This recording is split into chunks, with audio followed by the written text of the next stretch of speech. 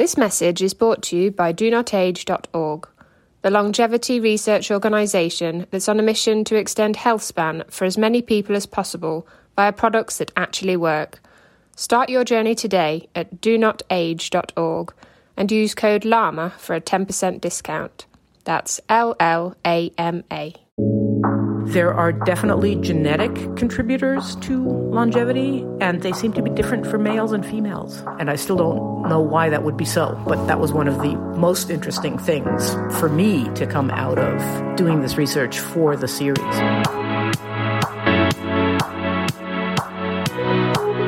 Annette Brindle is the co-author of a special report on aging, recently published in the magazine BioWorld, where she is a senior science editor.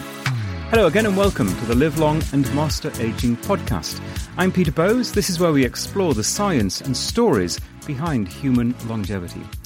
Now, I've been doing this podcast for more than 5 years, more than 200 episodes now, and we've talked about many lifespan or health span, as I prefer to refer to, many interventions that could help us live a longer, healthier life, from fasting to more intense exercise, to targeted supplementation, to things like red light therapy that we talked about recently, and many others. But my interest was piqued by this new report, which covers in some fascinating detail the concept of extending human lifespan and whether aspiring to a longer, healthier life is indeed feasible or still more of a fantasy for some people. Annette, welcome to the Llama podcast. Hi, thank you for having me. It's a pleasure to be here. Yeah, it's really good to talk to you. This is a big report. It covers so much ground. Let's start with what you set out to achieve. Give me a sense of the goals and aspirations of this report. Sure. So BioWorld is a specialty publication that is focused on drug discovery and the biopharma industry to a large extent. So we would look at the pharmacological aspects of these things. And I have been writing for them for a while. So this got started when we noticed that there was a large number of financings that companies in the anti-aging space were getting a lot of money from investors and venture capitalists. And I am sort of old enough to have remember the last time this happened, which was maybe around 2007, 2008, maybe 15 years ago. So my interest was piqued because the last time, which we can get into if you want to, but there was a lot of interest, but then it did not end in success as far as bringing, new pharmacological anti-aging interventions to market. So I was curious how the science of aging and extending lifespan or health span, because you are right, it is about health span much more than lifespan, how that had changed in the meantime. And like most people, I think, I still had the idea that it is pie in the sky sort of goal.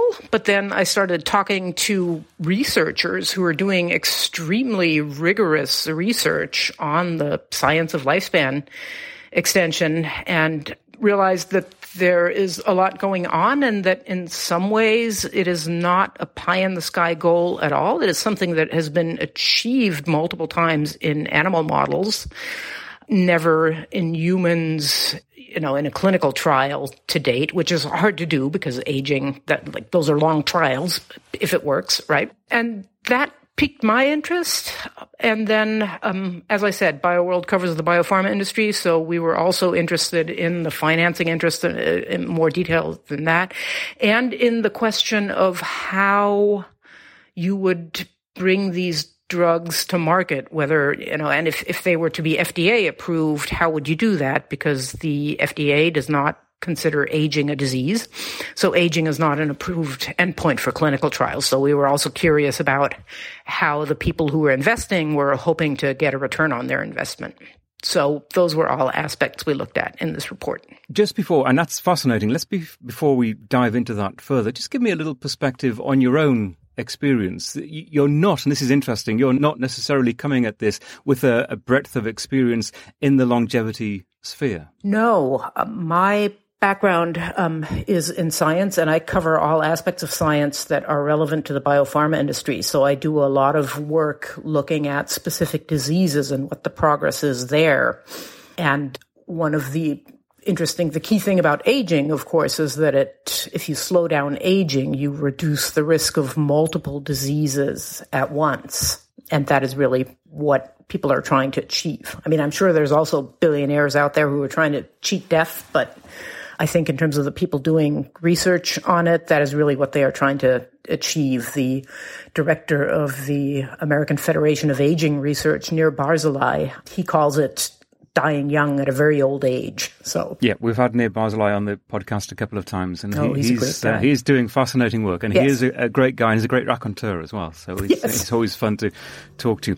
One thing you just said in terms of aging per se, and the FDA not recognizing aging as a disease, is a hugely controversial area in itself, because I'm sure some of the scientists that you spoke to do consider aging to be a disease in itself, which I personally, and I know a lot of other people, find just difficult to get your head around. This, what seems like a natural process of getting older, which is what aging is, that in some way is the disease. And I'm just curious in terms of your own thoughts on this, whether you were persuaded or you've formed a view on that. I am not sure. Honestly, I can see both sides of the issue. It is inevitable, right? And you will never stop chronological aging, right? We are a day older today than we were yesterday, and so is everyone else. The biological aging that goes along with that, I can see why it would be considered a disease. I can also see why the FDA would say, well, aging itself is really not the issue, because there are perfectly healthy 85, 90, 95-year-olds. And so what do you really want to look at there in terms of slowing down aging, you know? And both my grandparents lived quite a long time. My grandfather lived to be 89 and then died in his sleep one night. You know, for him, and I'm not saying that he was never sick and was not frailer as he got older, but I would say that he did have what we're all looking for, that healthy aging. So it is possible. And I think the idea, I think a good goal of anti-aging research is to bring that sort of long health span followed by a period of brief decline, hopefully, to many more people. That's the compressed morbidity that you're referring to there, that so many scientists refer to.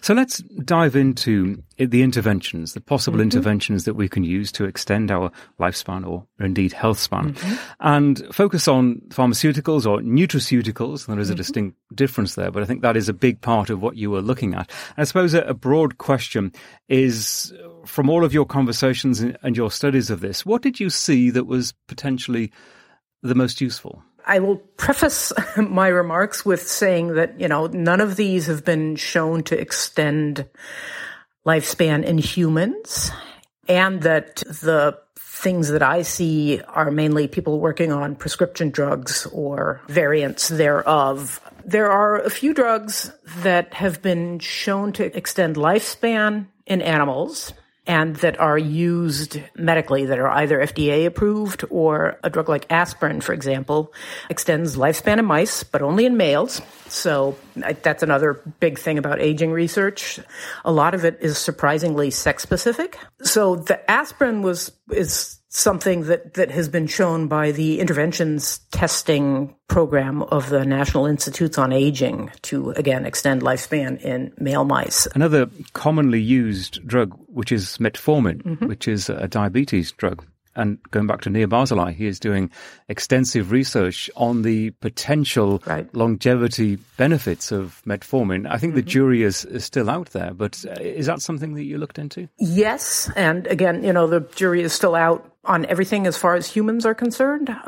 But that is something where people are hopeful that it would be lifespan extending. Again, a lot of these drugs, we think they work one way, and then if somebody takes the time to really look at the cellular level, then it turns out that they do several things or other things. I see that again and again in research on everything. It's fascinating with cancer drugs. You think they do one thing, and then somebody looks at a cell study and says, no, actually, it's this. So with metformin, it's clearly an anti-diabetes drug. Whether that is why it extends lifespan is really not clear. But yes, that is another one that is an old and generally used and quite safe drug that people have hopes for. And yes, if Nir Barzilai is spearheading those trials to see whether it will work in humans. Something you've already touched on a little bit is the gender differences in terms of health span. And well, most of us, I think, probably acknowledge that women live longer than men. I'm curious to know whether any of the interventions that you studied are going to close the gap between male and female lifespan. So that is an interesting question, because what most people know, and what I knew going into the research as well, is that women have the longer lifespan. Now, women have a shorter health span than men, so they spend more of their time in poor health, and that was something I was not aware of. So closing the lifespan gap, maybe. I think it is also very important to think about closing the health span gap, because there is the possibility also of exacerbating these existing inequities, because, for example, aspirin, it works in male mice. If it works in males too, then you could close the lifespan gap perhaps, but women then relative to men would be worse off than before, right? If it doesn't work in them, which is also not entirely clear. Like from mice, it might work in women. But, say it is in people the way it is in mice, it works in men and not in women. So then you have a longer lifespan in men, but you don't have a better health span in women. So again, women are relatively worse off than before, and that is something to be careful about. But yes, it's fascinating. Also, where people have looked in fruit flies and mice, there are definitely genetic contributors to longevity, and they seem to be different for males and females, which is just fascinating to me. And I still don't know why that would be so, but that was one of the most interesting things for me to come out of doing this research for the series. And we'll continue this conversation in just a moment. Hey, quick question for you. Are you someone who wants to be fit, healthy, and happy? And what if I told you could get your dream body by simply just listening to a podcast? I'm Josh. And I'm KG, and we're the hosts of the Fit, Healthy, and Happy podcast. Listen, we get it. Fitness isn't easy. Carbs, no carbs. Just stop, okay? It doesn't have to be that complicated. And that's why we made this podcast. We get straight to the facts so you can become your best you. So the way to check us out is click the link in the show notes or search Fit, Healthy, and Happy podcast on any of the major podcast platforms. We'll see you soon.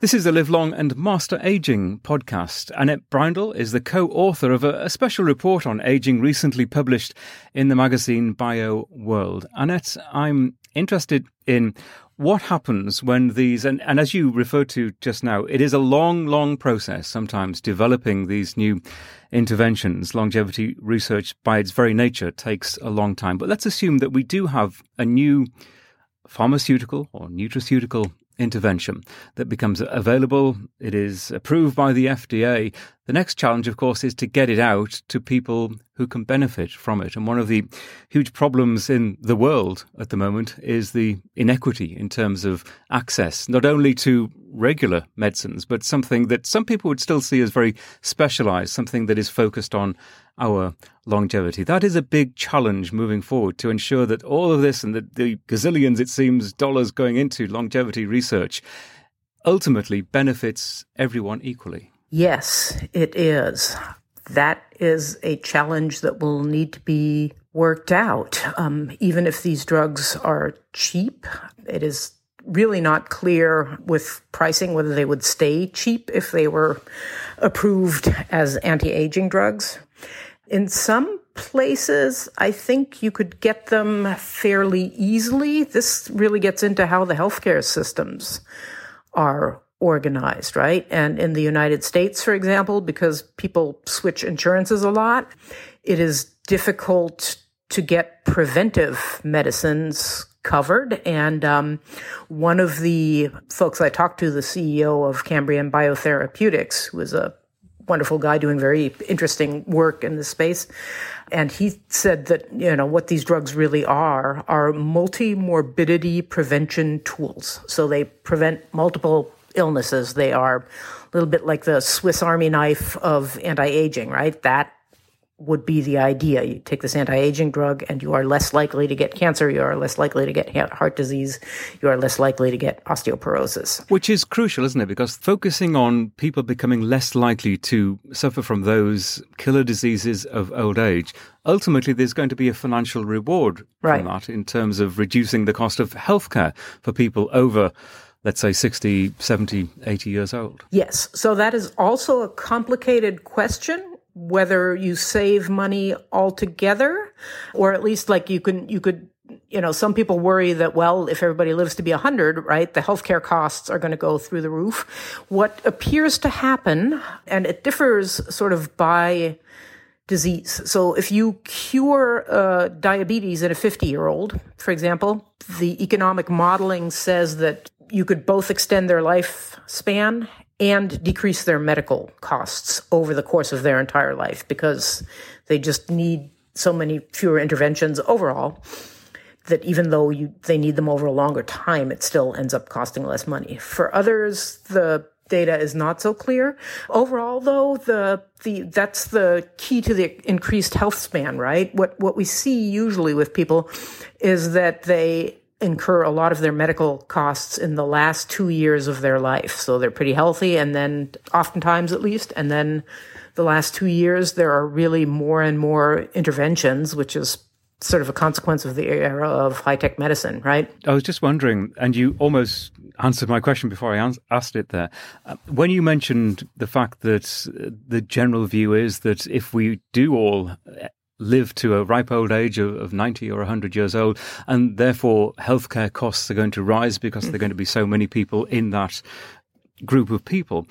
It's almost a defeatist attitude when you think that really the goal is health span, and the idea is that hopefully we are nurturing people's health to a point that they have that health span and get to the age of 90 or even 100, and they are still relatively healthy, they're still involved in society, they're still contributing, possibly even in some cases still working. And again, there's going to be a positive financial reward to that. People talk about the longevity economy in a positive sense. It may seem like a distant dream to some people to enable people at such a great age still to be healthy and active and productive. But it would be great, wouldn't it, if that was the goal? Yes, and I think for many people working on longevity and anti-aging drugs, that is indeed the goal. Nobody wants to spend 30 years with dementia instead of 10 years with dementia, right? So, right. And it is, like I said, it's complicated in terms of the economics, but it does seem like it is at least possible to do that you could have a longer, healthier life with lower medical costs overall, and so you would not bankrupt the medical system with these drugs. Again, one issue is to actually get them to people, because in the United States, for example, it's very hard to convince insurance companies to cover things, and anti-aging drugs would have their own problems because when they're old, everybody is on Medicare, so the insurance companies don't have that incentive. Elsewhere, it might be easier, but again, if the drugs become expensive, they could have the best benefit potentially for people in poorer countries now who have poorer health. But equity and access is going to be something that will need to be addressed. Let's move away from drug interventions, and clearly, and certainly from my own experience of talking to many scientists and researchers on this podcast, it doesn't all necessarily come down to pharmaceuticals. There are other ways, potentially. Yes. And I know this isn't something that is the focus of your report, but clearly, taking an umbrella approach to this, there are lifestyle interventions as well that could potentially add a few healthy years to our lives. Certainly the one for which there is the strongest evidence, I think, at this point is intermittent fasting. and low-calorie diets. Low-calorie diets are a lifestyle intervention that clearly works. Perhaps you could just title there Eating Less as a society. If we just cut the amount of food that we eat, that it would, and that it is one of the strongest areas of research that you can talk about fasting. There are so many different types of fasting. Even the phrase intermittent fasting is quite confusing because people interpret it in different ways. Yes. It could just be time-restricted eating where you limit the hours while you're eating. But the evidence is, and again, I've got a personal interest in this because I've looked at and tried a lot of these interventions, but they're very promising, aren't they? It does seem to me that they are. One interesting thing, and one thing that I think more research needs to be done on, is that what works for men in that area is not what works for women. So that is another, and that is something that I don't think has been addressed enough. But yes, the fasting does seem like a promising thing, although I don't know whether you know Catch-22, where there is the man who tries to make his life as boring as possible because it will seem longer. So to me, permanent food restriction sounds a little bit like that, right? The days seem very long because you don't get to eat. But there is also good evidence that it is good for the body, although how it is good for the body is another thing that on a cellular level, a lot of these things remain to be worked out, probably most of them. Yeah, it is still ongoing research. And I suppose a little caveat to what you were saying, it might, for people who haven't tried fasting, and again, it doesn't have to be extreme fasting by any means. It doesn't even have to be 24 hours of fasting. It can just be a significant break in that 24-hour circadian rhythm that can still be beneficial. And as someone who does that, you get used to it and it becomes part of your lifestyle and you don't really think about it. Whether it's going to extend my health span, ask me in 30 or 40 years' time, we'll find out. I'm interested, and we established at the beginning that clearly you are coming at this, and it's good that you are, from an independent perspective, without decades of preconceived ideas maybe about the longevity industry. So I'm curious, looking at everything that you studied, was your mind changed or influenced in any way, and perhaps even applying it to yourself and your lifestyle, because this is about ultimately lifestyle for all of us? Was there anything that you heard in your discussions that set off a little bell in your mind thinking, yeah, that sounds interesting, maybe it's just something I should do myself? Honestly, I live a reasonably healthy lifestyle, right? So certainly it brought home, I think, the fact that I am in middle age now and that the things we do now do pay dividends later. It is interesting, and if you've had Nir Barzilai on the podcast, then you know that too. I think you get to be a healthy 80-year-old through lifestyle choices. In part, at some point, genetics really seem to take over, right? I don't know whether Nir ever talked to you about Helen, his 105-year-old woman who smoked for more than 90 years, which was just amazing to me. That some people seem to have the longevity gene, yes, and that no matter what they do, they achieve a great health span and lifespan. Yeah. And I think the point is, though, that those people are, in terms of numbers, it's minuscule. Yeah, no, they are. It really is very minuscule, and those are the lucky ones, and you don't know which one you're going to be. So I am not advocating, rolling the dice and smoking because you could live to be 100. You are much more likely to find yourself with cancer at a younger age than that. Did it give you pause in terms of looking ahead, the decades ahead? You're in middle age. I like to think I'm in middle age as well. Some people would argue that being over 60 is just on the edge of middle age, but nevertheless, that's my positive outlook. Did it give you pause to think about the decades ahead for you and perhaps how you aspire to grow older? It gave me hope that by the time I need them, these medications might be there. I have to say, I have to get back to my grandfather again, who lived to be 89 and then died in his sleep. That has long been, a hope of mine that it could be like that. And my grandmother too, she lived to be 94 and she had a stroke about 6 months before she died. So those last 6 months she was not in good health, but up until then she really was. The lifestyle interventions I saw with them was that they sort of always had a social life, an active social life. I don't even know that they exercised much. They walked a lot. Do you think there is a danger of and perhaps even conversations like this, that people are given false hope based on the science and the research that is going on. And I mentioned before, there's a tremendous amount of money being invested in longevity research.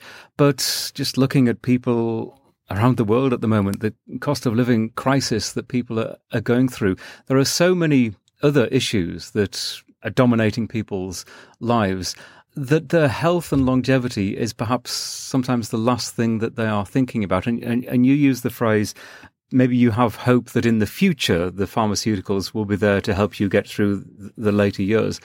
I wonder if people put too much hope in that area, and that perhaps putting more of an emphasis on the today and the now and what we can do to achieve a better health today and tomorrow would perhaps be more appropriate. I see your point. I do worry there about inequities again, right? Because some people can do a lot more lifestyle tweaks than others. And especially right now with, as you were saying, the cost of living crisis. I was in the supermarket the other day and this lady was saying that she would have to switch from peppermint to chamomile tea because she could not find the cheap generic chamomile tea.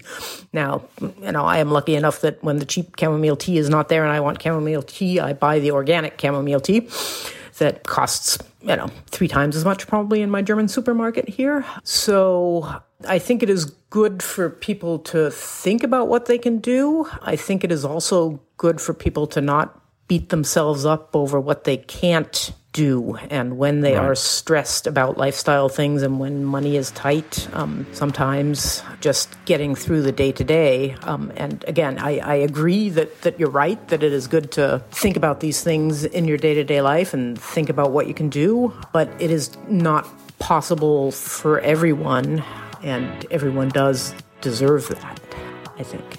I think that is a good way to finish this. And it's really interesting. And the report is in some detail, more detail than we've had an opportunity to go into now. But thank you so much for talking to us. Oh, thank you for giving me the time to talk about this. It is really a fascinating area, and thank you for your podcast. I think it's a very important area. I appreciate it. Thank you so much. And if you would like to read more about this report, I'll put a link to it in the show notes for this episode of the Llama Podcast. You can find that at our website, lamapodcast.com. That's LLAMA podcast.com. The Llama Podcast is a HealthSpan media production. We'll be back soon with another episode. In the meantime, I wish you the best of health, and thank you for listening.